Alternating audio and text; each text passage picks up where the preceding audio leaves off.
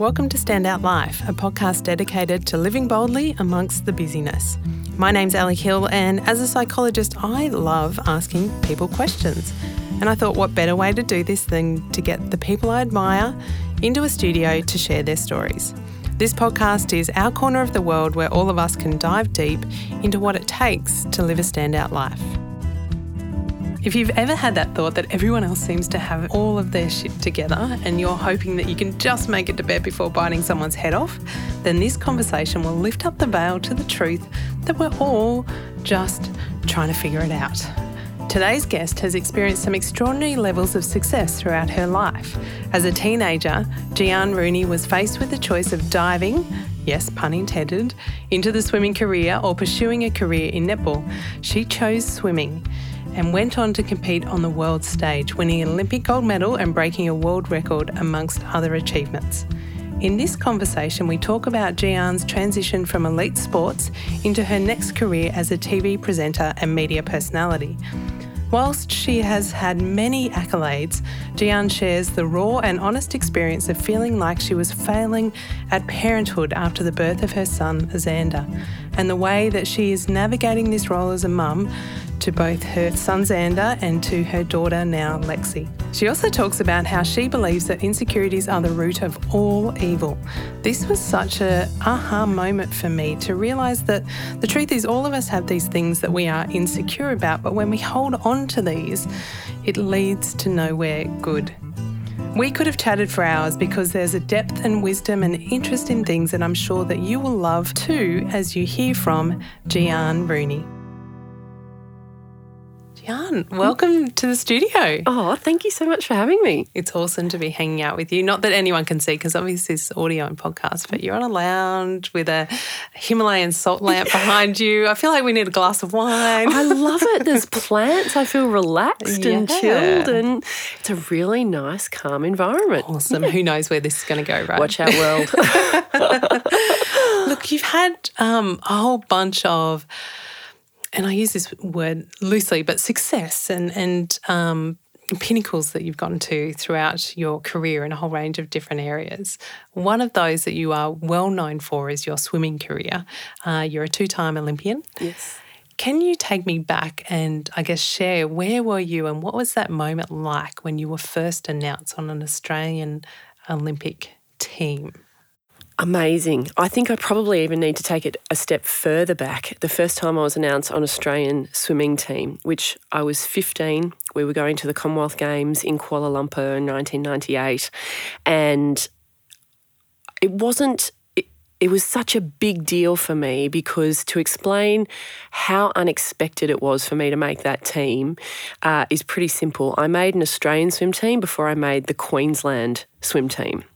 Right. In that respect. So were there better swimmers in Queensland? Well, I think I just, as I said, I was 15. I had probably only been dedicating my life to the sport for the last 12 to 18 months. So up until I only really started squad training at 11. I used to play netball in the winter, swim in the summer up until the age of nearly 14. And then my coach, Dennis Cottrell, sat me down and said, okay, you have a lot of talent. You could do something in the world of swimming, but if you want to, you have to start now. And it needs to be winter training. It needs to be morning training. If you're going to give this a shot, the time is now. So it was a family discussion, sit down, family discussion. My parents, Bruce and Jan, and even my younger brother, Byron, would discuss everything around dinner. And it was very much about what I wanted and what I wanted to do, but I loved my netball. I wasn't quite sure if I was ready to give that up. What was I getting myself into? And my dad was amazing. I'll never forget this conversation where he was like, well, in my eyes, G, you can go one of two ways. But the way I see it, netball is a sport that you can always come back to. It will always be there. Even if you don't come back to it until you're well into the middle of your life and you go back in a social aspect, it will always be there. Whereas swimming, if you want to give this a proper shot, you have to do it now. You have to do it when you're young. You have to do it now. This is your chance. So why not have a crack? Give it 100%, see what happens. If it doesn't work out, at least you've got no regrets and you can go back to your netball. okay, Dad, that sounds great. So I applied myself, and I think I had a very competitive spirit from a young age. I never had ideas about going to an Olympics or making it my career. Really, it all happened so fast. But the catalyst for the ongoing career was making that first Australian swim team. So to explain, I came third at the Australian National Championships, which doubled as the selection trials, and third place was up to selectors. First 2 places were guaranteed. Third place was up to selectors. They took me because I was young, so they thought that it would be a great experience. So I was as surprised as anyone else that not only that I got third, but they took me. So I was in year 11 at All Saints Anglican School on the Gold Coast, and all of a sudden people knew and understood really what I did every morning and every night. And she just disappears and comes in with wet hair. Exactly right, wet hair and stinks of chlorine and leaves parties early and all the rest of it. And so my whole world changed when that happened. And it was actually we had a pre-camp in Singapore where the whole Australian swim team was there. I got to, all of a sudden I wasn't only talking to my heroes and my idols and people that I looked up to, I was rooming with them. I'm rooming with Susie O'Neill at 15, and she is treating me like an equal. And I learnt so much from her and from those around me, and felt so incredibly grateful to have this experience and this opportunity to learn from the best. Did that drive you? That competitive nature? Absolutely. So before I even got to compete at the Commonwealth Games, it was like the light bulb moment of, okay, this is amazing. This was a surprise, but this is what I want to do from now on. I get this. I don't ever want to not be a part of an Australian swimming team. So before that moment happened, as I said, I didn't have any real ideas of making this my career or being successful at it. I just knew that I loved to swim and I was competitive and I loved racing. And all of a sudden, this magical experience, it was happening to me, and I never wanted it to end. Incredible. Yeah. Incredible. Amazing. Yes. So where Australian diamonds were going, you're disappearing. Yeah. Swimming obviously took you by hold. That competitive nature, do you have any sense of where that came from growing up even before you were 15? I'm guessing it must be in our family somewhere. I don't look at my parents and say they're particularly competitive.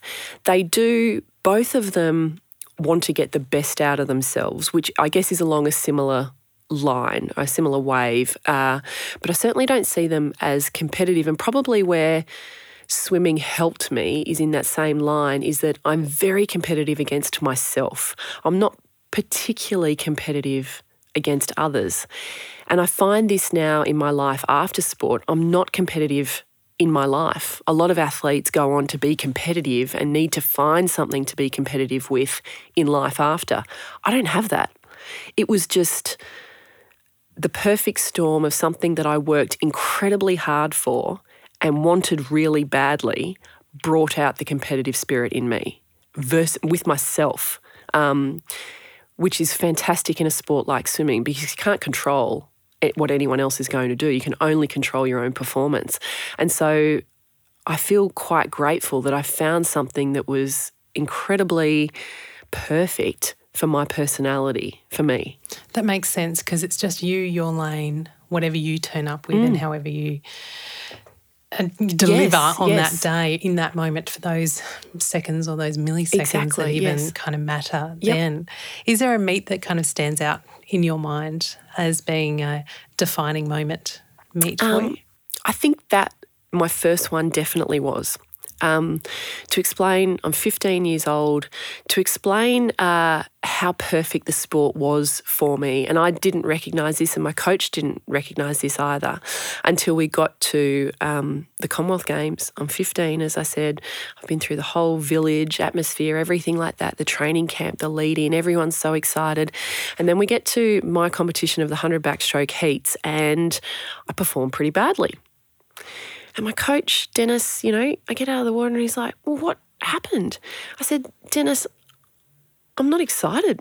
I'm not nervous. I feel like I'm just at regional championships. I I expected to feel this incredible sense of wow, and I don't. I'm a little bit underwhelmed. And he recognised very quickly, and thank goodness he did, that I was an athlete that needed to be nervous. I needed that big meat feel, that sense of responsibility of occasion.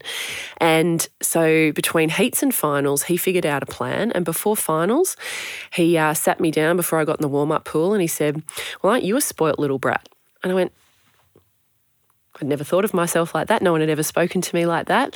And this was his way. He actually got quite angry at me. And he actually was like, do you realise how many people would kill to be in your shoes? Do you realise how many people you beat that should be here, that you shouldn't have beaten, that should be here? Do you realise how many people are at home watching you? Do you realise your parents are sitting in the stands and they've got expectations of all the time? They've given up driving you to training and giving up their life so that you could live your dream, and you're just going to let them down by not being a big enough occasion. And I was like, oh. So he actually, wow. And what he was doing, which I didn't recognise at the time. Because for someone else that would have melted. Absolutely. He knew me well enough to know that that was going to get me angry and fired up, and I needed to have that feeling to perform. So it was such a defining moment for me that it absolutely worked. I came out and won the thing. So from not expecting to make the team, to not expecting to make the final, to not expecting to win it, and at 15, I win a fairly major international competition. And that was such a defining moment on so many levels, because all of a sudden coach had figured out athlete. Athlete had started to figure out themselves. And I had discovered a whole new level of where I needed to be and where I needed to get to. And I had developed my first taste of addiction, which was winning, which would go on to be my motivator and my confidence booster for the rest of my career. It must be a strong addiction because there's a long time between meets as well. There's a long time. And the best way to explain it is that I say that if swimmers could be like footballers, where we play week in, week out on a big stage with a big crowd and big expectation, I would still be 55 and trying to make an Australian swim team to have that feeling, because I, by the end of it particularly, hated training, but I loved racing and I couldn't do one without the other. And as you said, there is a long time between doing the part you hate to doing the part you love in my circumstance. And I constantly had to keep reminding myself of that addiction and going back and feeling that euphoria of standing atop the medal dais, because that's what, every time that happened, I was good for another 12 months. Can you describe even now what that feels like? It's very hard to describe because it's so personal. And I think for me,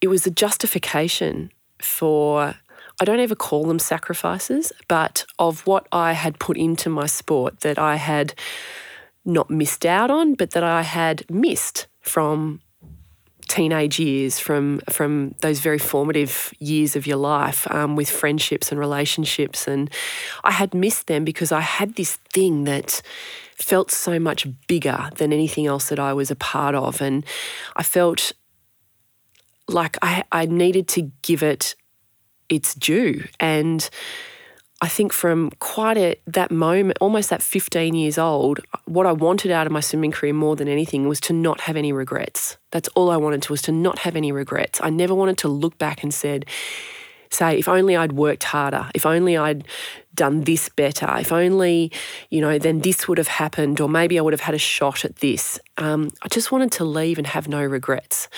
And so I look back at those moments and those training sessions that I didn't want to be there, but in a sport that is won and lost by 100th of a second in some circumstances, every single training session counts, every moment of every day counts, because even when you're recovering in recovery mode or having a massage or having a physio treatment or whatever it is, that is still all going into your sport and race day.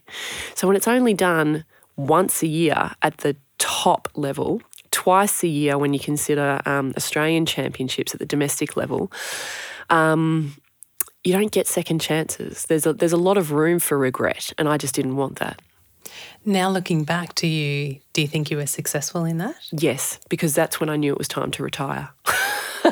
How did that come about? When did that realisation hit you? Another fascinating moment. And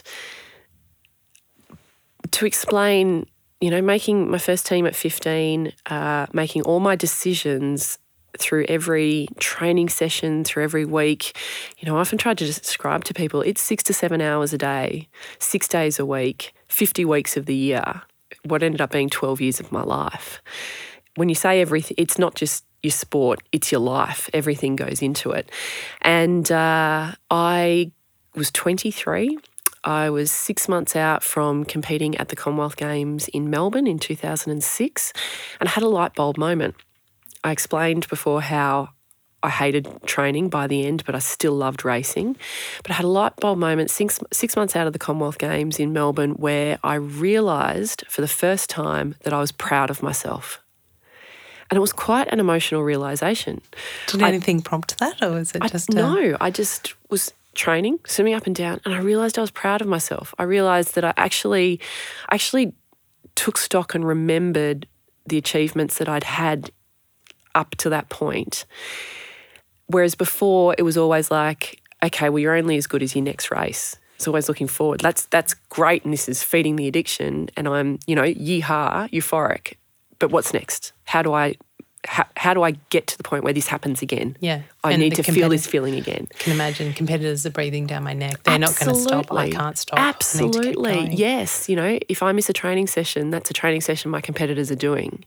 And for me, that's where I got my confidence, was working hard. That's where I got the ability to stand up on the block on race day. And while I was, they'd call your name behind the block, in lane 6 from Australia, Gian Rooney. And I would get up with a big smile on my face and wave to the crowd like a cheerleader. And in my head was a completely different person. In my head was, okay, get the fuck out of my way, bitches, this is mine. And that is such a different, when that comes out of my mouth, most people are so shocked to hear that from me, because that's not what I looked like when I was waving to the crowd with a big smile on my face. But that's the grit and the determination. That's where I got my confidence from, was by doing the work. I wasn't particularly naturally talented, so to speak, but I do pride myself on being able to work hard in training sessions, and that's where I got my confidence from on race day. So, I was very good at putting the work in at training, but this particular training session, I recognised I was proud of myself, the fact that I had worked really hard for a long period of time, and for the most part it had paid off. And, I was reliving moments and points in time where I was successful. And as I said, I realised I was proud of myself, and I'd never had that feeling before. And very quickly after that, in the same training session, came the realisation, well, if I'm proud of myself, then I've actually lost, I believe, the hunger and that absolute grit and anger that is required in a sport that's won and lost by 100th of a second. So I've lost that 100%, if you like. And even looking back, that's quite deep for a 23-year-old. I've just gotten goosebumps just thinking about that. That's quite profound for a 23-year-old. Yeah. So I think I always had an old head on young shoulders, but that came with the realisation again that, okay, well, if I'm proud of myself and I've lost that 100th% or that 1,000th% that I need to do this properly, I then started to think about, well, if I died tomorrow, would the only thing that anyone be able to say about me was that I could swim fast? How boring. There's other things I want to do. There's other things I want to prove to myself and to others that I can do. I don't want this to define me. I want to explore what other options I have in my life. And it was actually very empowering, because all of a sudden I was like, right, well, I've got 6 months to do everything possible so that I can walk away from this sport at the top of my game, on my terms, my choice, and let's go and see what else life has to offer. So very defining moments at different stages of my career. As you say, so deep at that age, and to have a sense that there's life after this, there's more to me, there's something else, is unusual. Yes. Probably at that in the pinnacle of your career. Yes. It's often something that needs to be explored once that certainty becomes a reality. Definitely. But for you to actually be crafting that yourself, seeing it before it came is really fascinating. Even at that point, did you have a glimmer about what maybe some of those other things you'd like to explore were? I didn't really. The only thing that probably helped me, looking back, there's quite a few things. I'm very much a realist. My parents are realists. They did little things that they weren't even realise they were doing, where they would take me in turns. They would take it in turns to drive me to the pool every morning at 4:45. Never complained. But they didn't even think about it. It had to be my alarm that went off. So it was my alarm that went off that I would go and wake one of them to take me to the pool, not their alarm going off, waking me. So it always had to be my dream. It always had to be my motivation. They were 100% supportive, but certainly not pushy, because they knew that it had to come from me. There was no point them driving it, no. So that was one very clever thing that they did without even realising. The second was, and this is very realistic, they'd seen so many athletes put everything into their sport and it hadn't worked out, or they hadn't got anything from it. So education was incredibly important. In fact, it was a non-negotiable. And if my grades started dropping at school, the rule was I had to start dropping a training session until they went back up. So dropping a training session was just not an option, because that's where I got my confidence from, being able to compete. So I kept my grades up at school. I did whatever I could to keep my grades up, which satisfied my parents because they knew that I would always have an education to fall back on. But it satisfied me because it meant that I didn't have to drop a training session, so I didn't have to find an... Exactly right. Geez, they're clever parents. So they're very clever without even realising it. So in terms of that, I had a good education behind me, and I was also very fortunate that at the time, at 23, I'd had a couple of years of being sponsored by Channel 9. And Channel 9 were extraordinary. I got to know the head of sport. Gary was amazing. We used to have some great conversations, and he used to say, "What do you want to do when you hang up your togs?" And I was like, "I don't really know, but I know that I was no good at maths and science at school, but I loved English, I loved vocabulary, I loved reading, I loved writing. I always thought that maybe I'd go down the path of sports journalism or travel journalism, one of the two, because I love travel." It was like, "All right, we might be able to help you out. When you do decide to walk away, give me a call, come and see me."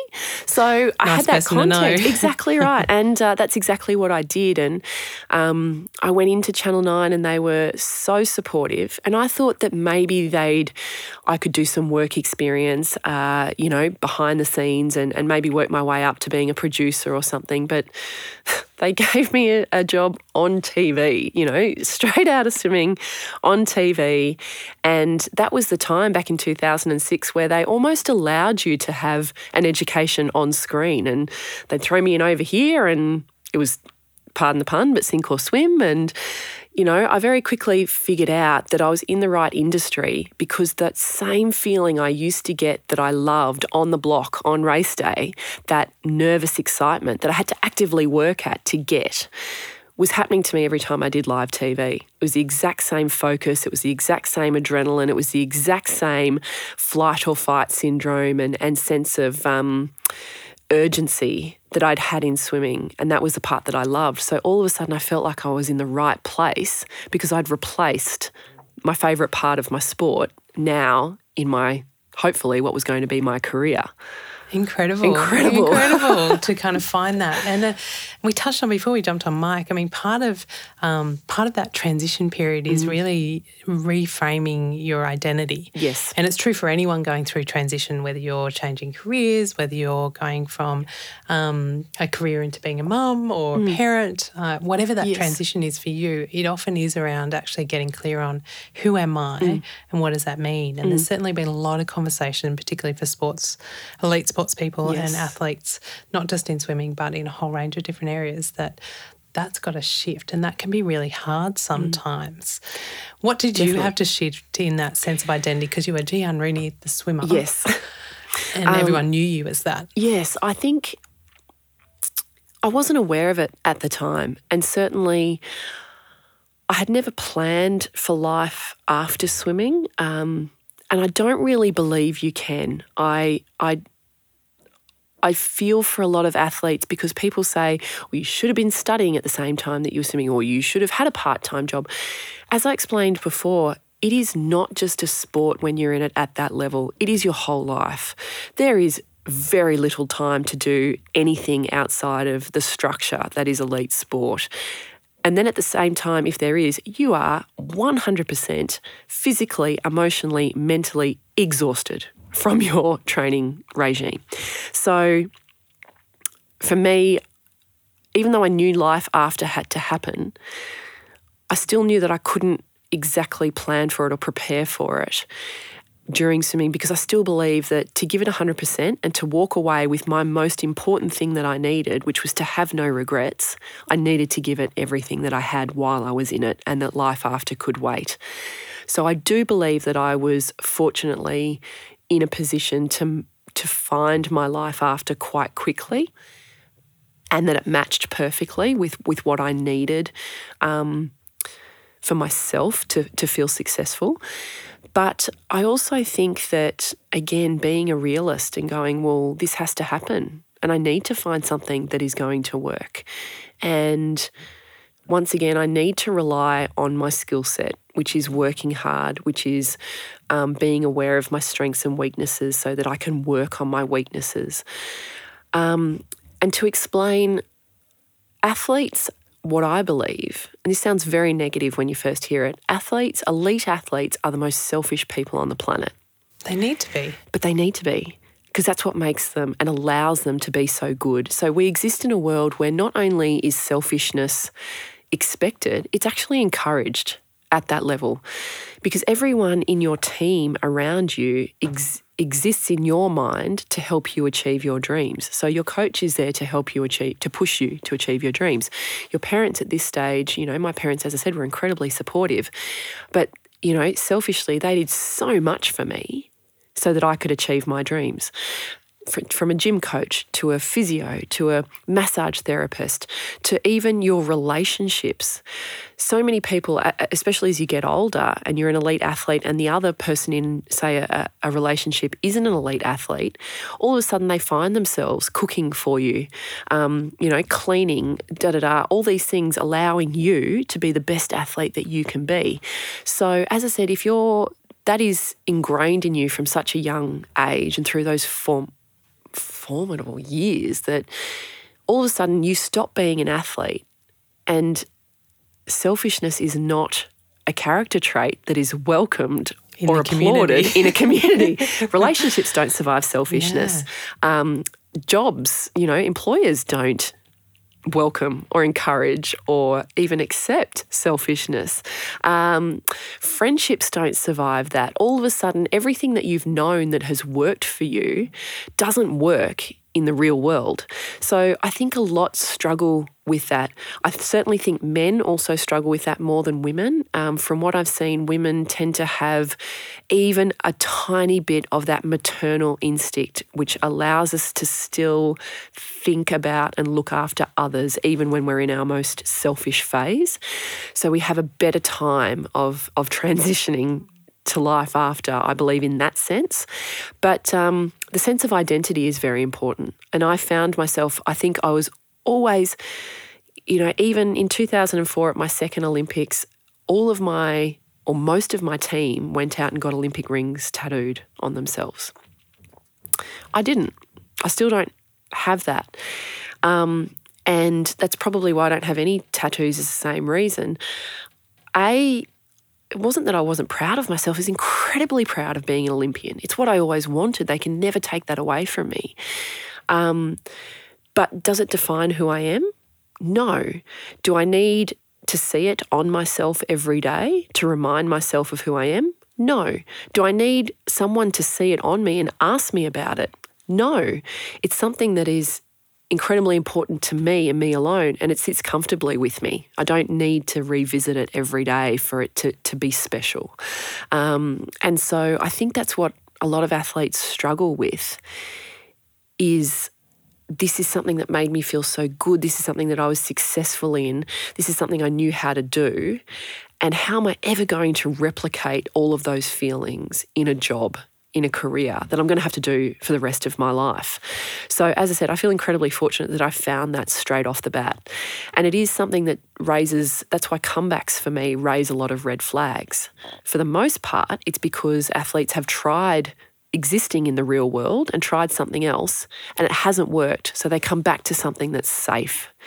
And that, as I said, that raises a bit of a red flag for me. It's not always the case, but we have to retire at some point. As I said, you can't be 50 and still doing the elite sport game. So we need to find what we're going to do for the rest of our life that satisfies us sooner rather than later. And I think gather around and invite the conversation around that and not leave people to do that on their own. I think that's part of that conversation, particularly in sports, in the sports arena, is that you don't have to do it on your own. No. And it's a massive shift because you go from here's a team that could help me and now no one's helping me in the real world. Yes. Like I have to figure this out. Absolutely. But you almost need to gather those people around you to help and get curious. Yes. And it sounds like, I mean, in a lot of ways, it sounds like your parents laid that platform, but also that internal kind of curiosity to go, this is who I am. Yes. I often think about it's not just changing your identity, but how do you expand it? You're always going to have been that Olympic athlete. You're always going to have been that sports person. But what's the next evolution of that? Yep. What does that actually look like? Yes. And it is, I certainly don't pretend to have any answers because I think it's all very personal. What works for one isn't going to work for another. And I think the only thing is you touched on it in the fact that we need to recognise and the team around the athlete needs to recognise when that time is coming and help that transition through. But the athlete themselves also needs to take responsibility for their own life and their own future because, as I said, I knew it was coming. I knew that I couldn't do this forever. Well, I didn't have a solid plan. I knew that there was going to come a time where I had to explore other options. And so to not be fearful of that or to not, I guess, think that you have to have it all figured out straight off the bat. Because I think you do need to give your sport 100% while you're in it. And I think then that what we call the transition phase is called a transition phase for a reason because you don't just walk straight into being a success at one thing and straight into a success at being the next thing. There needs to be a transition phase. So in that transition phase, not be afraid to fail, which is a really hard thing for an elite athlete to come to terms with because you aren't used to failing. You don't want to fail. And it has been the cornerstone of why you do what you do because you're not failing. Yes. Yeah.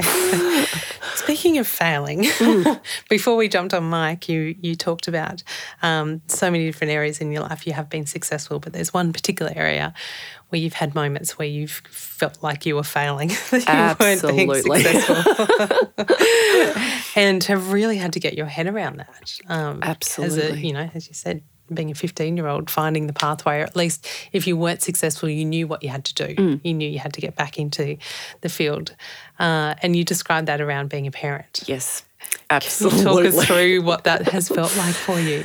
I think, first of all, to say that I hadn't failed at things before, I had, but I had a way around them, I think. When I was an athlete, it was about, okay, well, I need to work harder at this particular thing because I'm not particularly, I'm failing at my skills in my race. I'm losing time in my skills, so that's what I need to work on. There was a positive to the failure, if you like. Whereas when I became a parent for the first time, when my son was born in March 2014, I'd had 12 years of being an elite athlete, and then I'd had a huge chunk of time. I'd had 8 years of being relatively successful in the world of media. And I say relatively successful because I'd been allowed to try many different things. What I deemed to be successful is I hadn't made I still had a job. I'm still there. So They're still talking to me. Therefore I can't be too bad at what I do, and there are opportunities arising. So therefore, I'm relatively successful in what I'm doing. Whereas Xander came along, and I straight from day one was like, wow, what do I do?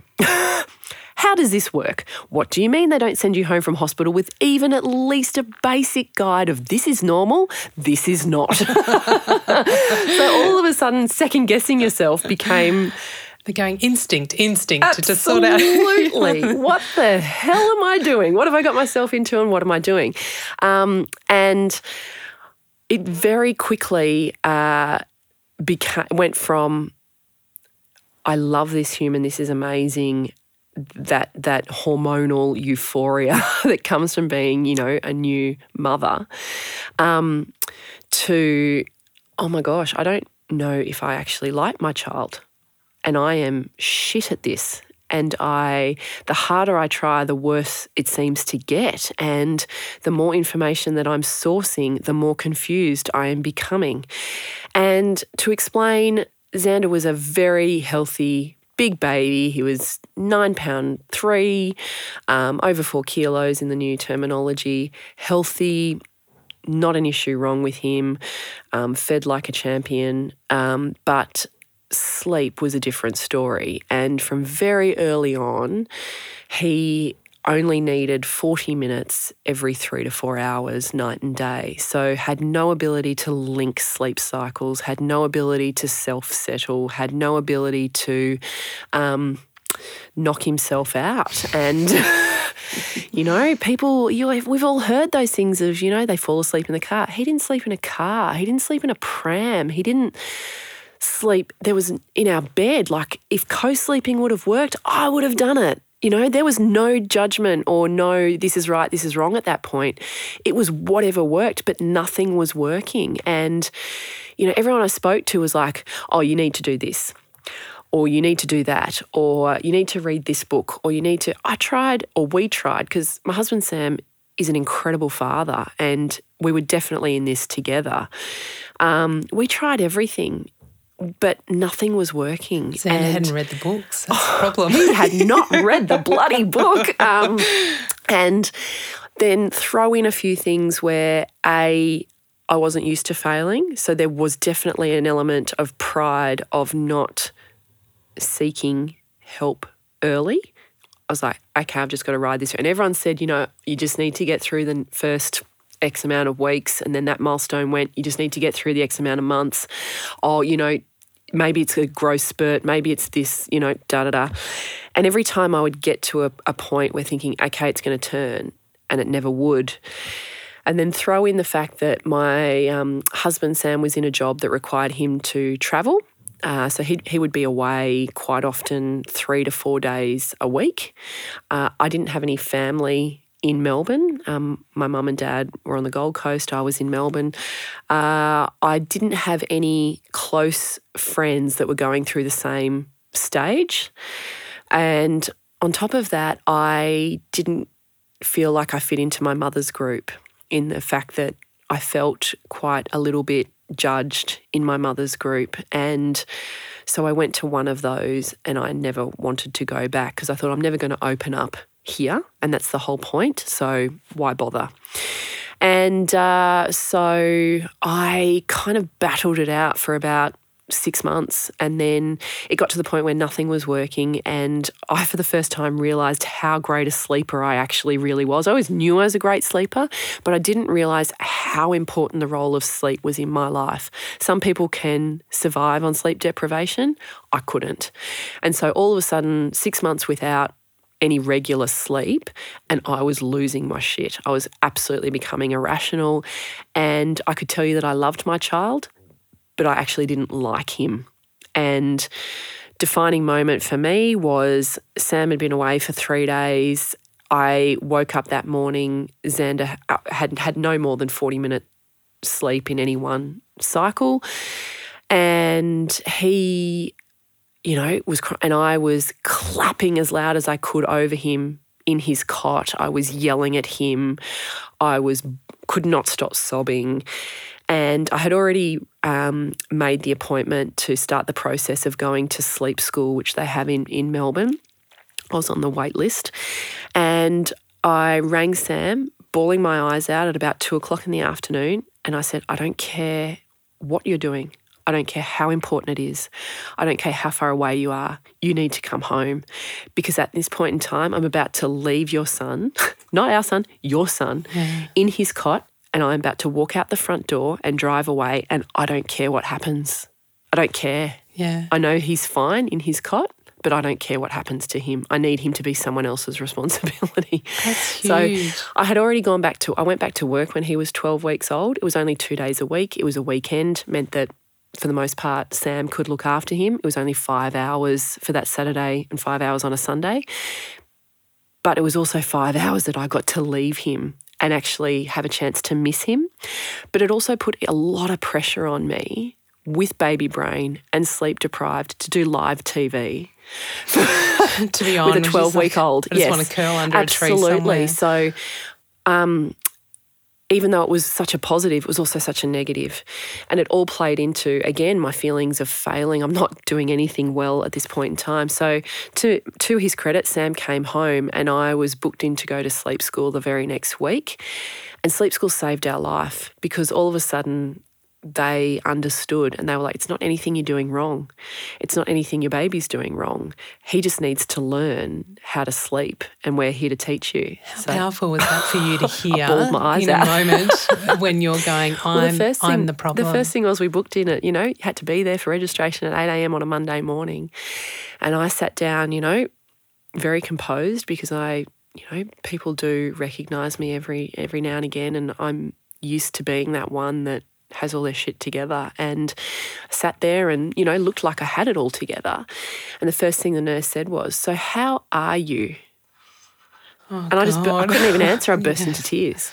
Could not even answer, just burst into tears, because so used to putting on a brave face and so used to trying to be that, I've got a new baby, look at me, he's healthy. Was that one of the first times someone had asked you that? Yes, it was. And I knew that I didn't have postnatal, or yet I didn't think that I had postnatal. I just was so sleep deprived that it was playing into all my insecurities and vulnerabilities. And before sleep, I had never had a sleeping tablet in my life. I'd never needed one, even during, 8 days of competition, of backing up day after day and getting little sleep because of drug testing and late being home and then back up to race again the next morning. My body, in the most stressful situations, had this amazing ability to switch itself off. If I was stressed, if I was nervous, if I was worried about something, my brain would go, you're going to shut down, you're going to sleep through it, and tomorrow morning when you wake up, you're going to have a better idea of how to deal with this situation. An incredible ability that I knew was good. I didn't realise to what extent. But take that process away from me and I am a stressed out, anxious freakazoid. And I was absolutely projecting that onto my baby without even realising it, because the more I wanted him to sleep, the harder I was making it for him. But that 5 day, you're in at sleep school for 5 days, 5 nights. They offer you a sleeping tablet on the first 2 nights because they realise that you need some rationality back if you're going to be able to learn what they're trying to teach you. I did not need sleeping tablet. I was like, if you're looking after my baby and he's not my responsibility, I am out. So as I said, he didn't sleep until the final night. There's a patting technique that they teach you. I had so much practice that they actually asked me if I would allow the other mums to go in there and practice on Xander, because their babies had gone to sleep early on in the program, They just needed a little bit of tough love. So they were wanting to make sure that when they went home, they knew what to do in case their child regressed. I'd had so much practice. They were like, you know what to do. Do you mind if such and such comes in and has a go on Xander, so at least they know what it feels like if they're own? I was like, yeah, go for it. So he was challenging. Even they said, and it was actually really good for me to hear that he was challenging, because again, if he had gone in there and the first night slept through the night, I would have been like, oh, well, it's still my fault. It's still my fault. It's something Yes. that I've been doing wrong. So he didn't sleep until the final night, and he slept through the whole night, and I thought he'd died because for the first time he had slept without waking multiple times. And so it certainly gave us all the tools. It didn't fix him. I mean, we battled through for another, I want to say 12 months after sleep school. So he was really nearly 2 before sleep was not a battle for us, where sleep was not a negative experience. But I thought, okay, I've been to sleep school now that so I didn't really enjoy my child until he was nearly 2, because I got my sleep back when he got his sleep sorted and I could enjoy him.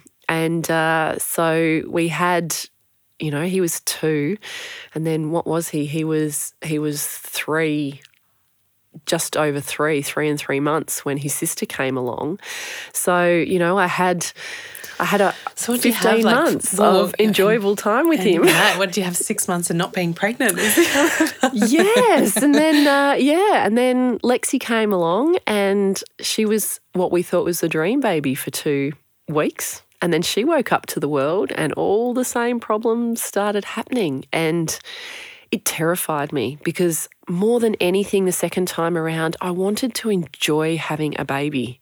I wanted to enjoy being a mum.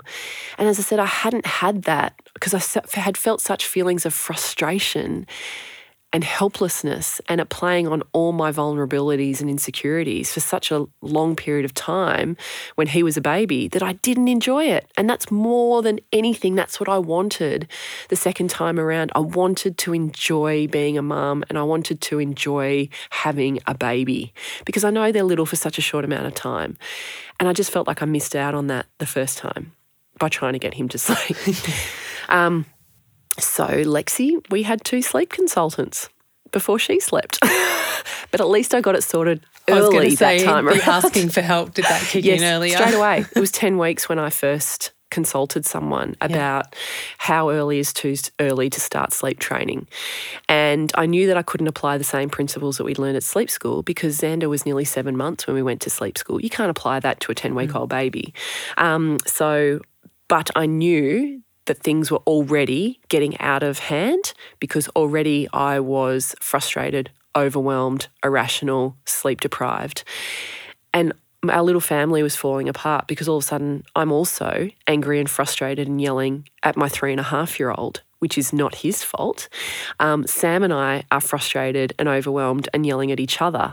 And so all of a sudden our little family unit is falling apart because I'm not getting sleep. Which just adds to the sense of frustration, Absolutely. shame. Absolutely. Failure all Yeah. over again.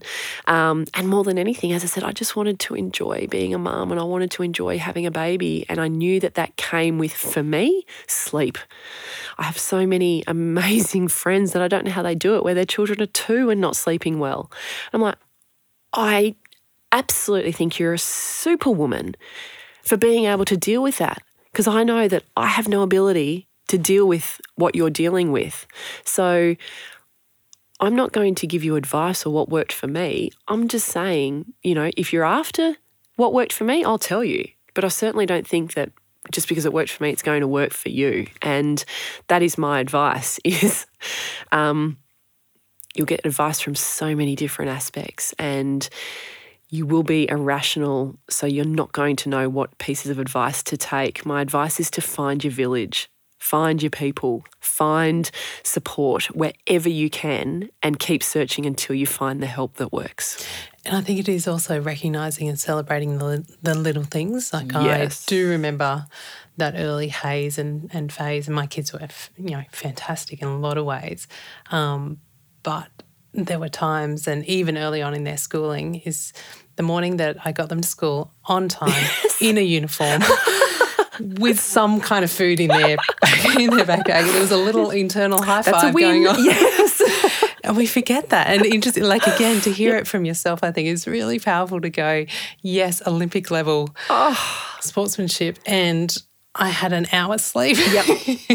And it's celebration. And it screwed me. Yes. Equally as important. Oh, absolutely. And I think as women, we are so good at judging ourselves and so good at judging others. And before I became a parent particularly, I had so much judgment about other parents. About parents. I wasn't one. About parents. I had so much judgment. I'll never do that when I'm a parent. I will never allow my child to do that when I'm a parent.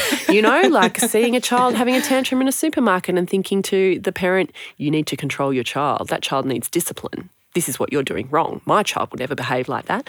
And I had a little moment where I will never forget being pregnant with Xander and being in a cafe with my mum. And a child was doing that high-pitched squeal, you know, when they're either frustrated or overtired or bored. And I said to Mum, good grief, how do you stop your child doing that? And Mum said, oh, don't worry, darling, you and your brother never did that. Your children never do that. You won't have to worry about it. Fast forward to me sitting in a cafe with my 3-month-old, 4-month-old, 5-month-old, 6-month-old, 7-month-old doing the high-pitched squeal at every opportunity and going, yeah, good one, Mum. Remember, I'll never have to deal with that. Yeah. And going to how judgmental I was, you know. Amazing, and now there is no judgment about anything in regards to parenting. You just cannot judge until you've walked a mile in that person's shoes, and you can never walk in someone else's shoes. So take the judgment off the table. Yeah, and that transfers over into so many different areas. So many different areas. Not only from newborns, but I believe I'm an expert in teenagers at the moment because I don't have any. Yeah, completely. Until that happens. There is always the next stage. You just get through one and the next stage appears. That's right. I want to dive in. You touched on before about, and even coming back to your story around the power that insecurities have on us in this sense of doubt. And even in your terminology, you said that your belief was that insecurities are the root of all evil. Can you unpack what that means and where do you think insecurities, what kind of impact do they have on our world? As you said, I believe they are the root of all evil in this world. I think it's the one personality trait that we all have insecurities. There is not a person alive that doesn't have insecurities, but it's how you deal with them, how you process them, and how you let it impact on your relationships with others. That is the key catalyst as to whether they are positives or negatives. And I think I came from a good base in the fact that I think without even knowing about my insecurities, I was aware of them, because I think in elite sport you can't really hide from any weaknesses that you have, because you have to be aware of your weaknesses and you almost have to allow them to sit comfortably with you, because they're the things you need to be working on if you're going to get better in your chosen sport, in your chosen field. So I was very aware of my weaknesses because they were always what I was striving to work on in every training session so that I could be a better athlete, swim faster, win a race. It all came down to that. So I also think that I have a bit of that personality where going into media, I'm not afraid to make a fool of myself or laugh at myself. You know, I'm not arrogant enough to think that I've got all the answers or that I know how to do everything well. So, of course, that sense of feeling insecure, it only came down to if I felt that, as I said, I didn't really have that in swimming. I didn't feel insecure in myself in swimming because I could always work at my insecurities. And then when I came out of swimming, I was fortunate enough that I was almost allowed to try and fail at so many different things within my job description that I didn't feel like my insecurities were a big issue. So it was only becoming a parent, really, that insecurities, and probably also until I met my husband. And the one non-negotiable I had, the thing that I found so attractive about him, he has such a strong sense of self. He, more than anyone, has very few insecurities because he has this thought process that, well, if someone doesn't like me, that's their loss. And And I love that. And I wish that we all had that. Exactly right. He's like, not everyone's going to like me. That's a given. Not everyone's going to like me. Not everyone's going to like who I am. Not everyone's going to like hanging out with me. Not everyone's going to want to be my friend. But, oh well, there's plenty more fish in the sea. So that sense of self, that sense of who I am, and I certainly don't have it all figured out, but I'm not a bad person either, was so attractive to me because especially I think in the world of media, there are a lot of insecure people. And that is the industry, because the industry is designed to almost make you feel insecure so that you will say yes to everything. And at contract negotiation time, you will sign for whatever they are telling you you'll sign for because you just want a job and you're just grateful to have a job. And so insecurities and vulnerabilities are played upon in a lot of industries, but particularly the media because it's so visual. It's so not only about who you are and what you've got to say, but what you look like. What's hot at the moment and what's not. Absolutely, yes. And you can be gone in overnight. Absolutely. And does someone like you? Does someone like you? And I loved that. I had a really interesting conversation when I was first starting in TV with Sam Newman, who Queenslanders might not know as much, but an incredible player, AFL player for Geelong in his time, one of the immortals, and then in TV almost plays this villainous persona, if you like, but people think it's him on the footy show. And he has such a strong sense of self. And he said to me, Gian, remember this.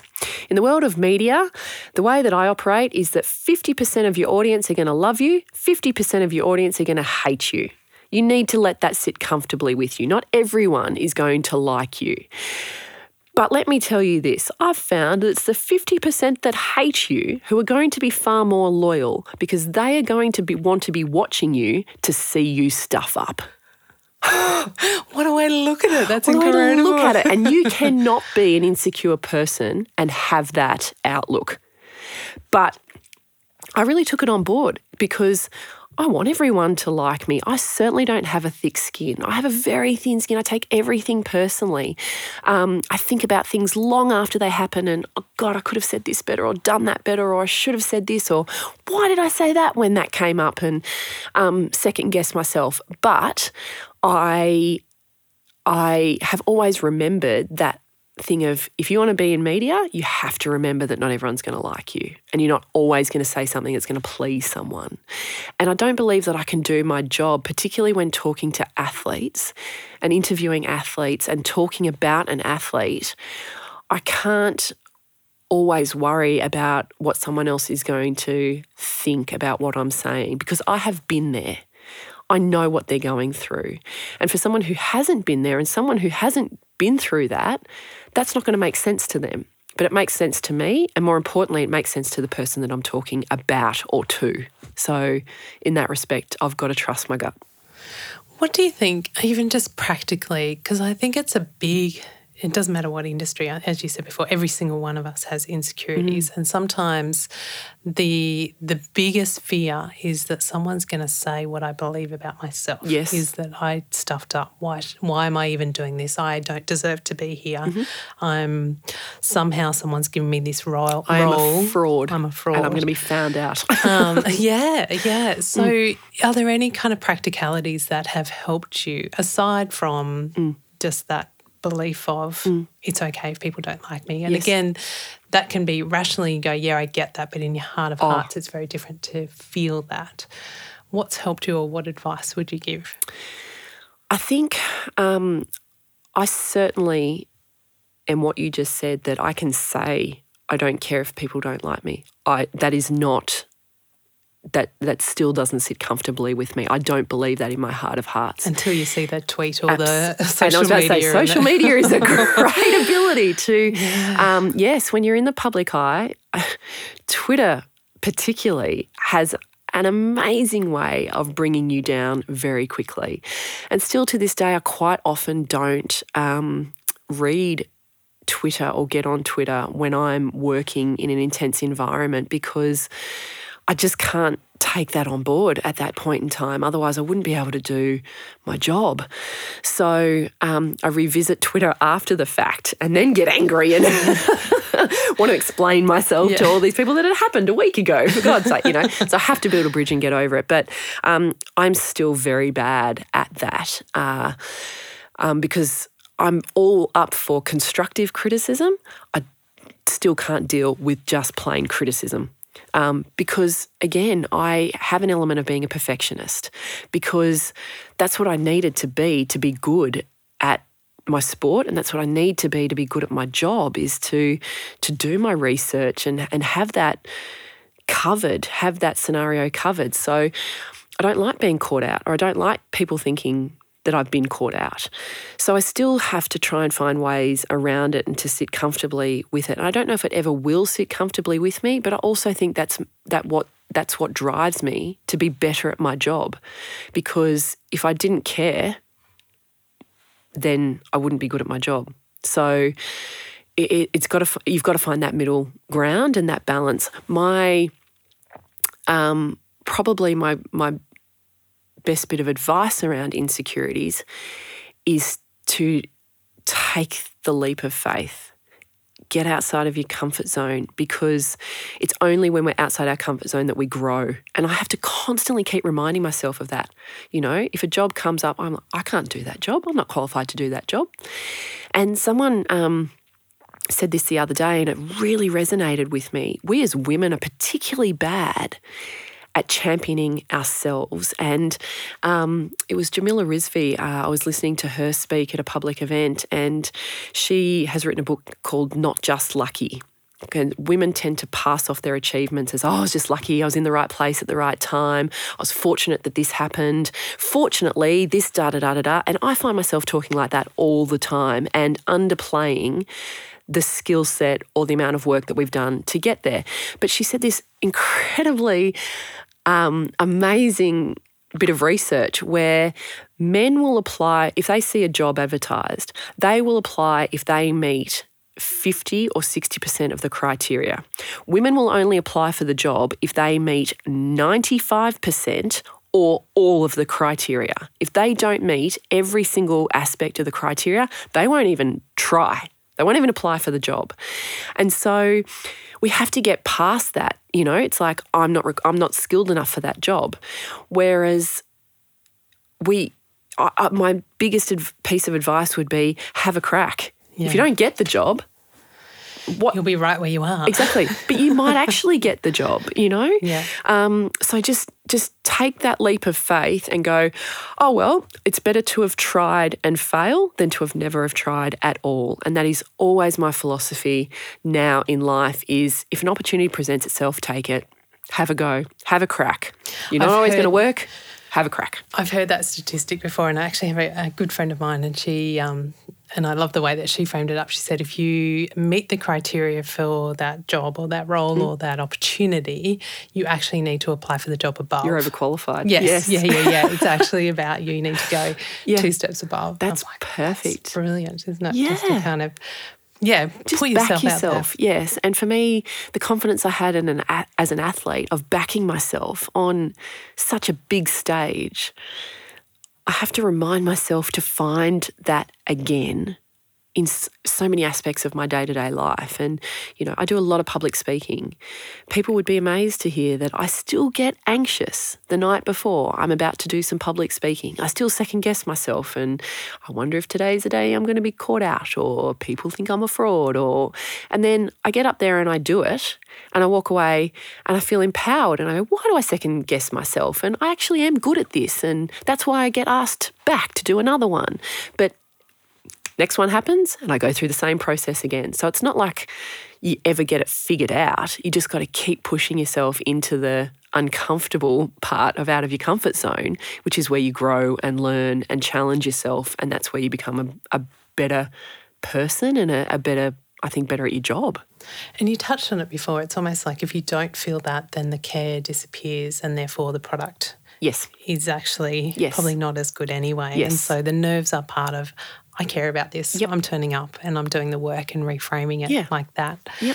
What's the thing that's exciting you about what's next for you? I think the fact it's funny because, again, the goals and my goals and my dreams have changed so much over the course of my life. And what I thought I wanted from when I was 35 is different to now that I am 35. And what I wanted and what I thought I wanted before I became a parent are completely different now that I am a parent. For me, at this point in time now, I'm really trying to enjoy my children because, again, they are little for such a short amount of time. And I want them to have all the opportunities that I had growing up and the incredible childhood that I had growing up. But trying to balance that with realising, at some point I felt quite guilty about the fact that I travel a lot for work. I'm away from home a lot. I'm away from my kids quite often. Am I doing them a disservice by being away all the time? I felt guilty for not being a 100% hands-on mum. But then I absolutely, in my heart of hearts, know more than anything else that I'm a better mum when I'm fulfilled in my own sense of self. And to do that, I need to be working. I need to be engaging with adults and engaging in subjects that I feel passionate about and empowering people or allowing others to tell their story. And that's what makes me feel alive, and that's what makes me feel worthy and happy. And if I feel worthy and happy, then I'm going to be a better mum, because that's the traits that I'm going to pass on to my children. So I'm still all about trying to figure out the balance and the juggle. I don't know if you ever properly get that. I don't think it exists. I do 100% believe that insight, if you like, that you can have it all, just not at the same time. And I 100% believe that. All the balls, juggling balls are there, and I am catching whichever one is about to fall first. So definitely still trying to figure it out. And as I said, I don't know if I ever will figure it out. But at the moment, my kids are happy and healthy. I'm in a job that fulfills me. My husband is in a job that fulfills him. And so at the moment, I feel that we're winning. And they're the criteria you just keep coming back to, and a good night's sleep occasionally, if we can throw that in. Absolutely. I put that in healthy. Yes. that is a non-negotiable of healthy. Critical. Sleep. I want to come full circle. The name of this podcast is called Standout Life. When you hear that term, what does it mean to you to live a standout life? Again, it comes back to my very first realisation of what I wanted out of my sport is what I want out of life. I want no regrets. A standout life for me is someone that hopefully I get the chance to live to a very ripe old age. I want to be here for a long time. That is my whole motivation for being active and healthy, is so that I can be here for a long time. And so a standout life is, for me, one day, hopefully at my, as I've said, a very ripe old age, knowing that the end is near and looking back and saying, haven't I had a wonderful life and a wonderful existence? And I have no regrets. If I had to do it all over again, I would do it exactly the same. And I pushed myself. I challenged myself. I was a good person. I did right by myself and by others whenever I could. I did the best of my ability. And I lie here now with children, grandchildren, and hopefully great-grandchildren that are well-adjusted and now have the opportunities to live the life that I did in their own way. That's a standout life for me. I'll sign up for that. Sounds good. Sounds beautiful. Gianna, it's been such a delight. Thank you for sharing your story. Oh, thank you, Ali. Thank you. Loved it. If you've enjoyed today's episode, then there's every chance that you might also enjoy reading a copy of my book called Stand Out, a real-world guide to get clear, find purpose and become the boss of busy. You can grab a copy by heading to my website, www.alisonhill.com.au. If you liked what you heard in this episode, I'd love it if you could take a few moments, pop over to iTunes and give this podcast a quick rating so that we can continue to share these conversations with people around the world. As always, I'm Ali Hill, and this is Standout Life.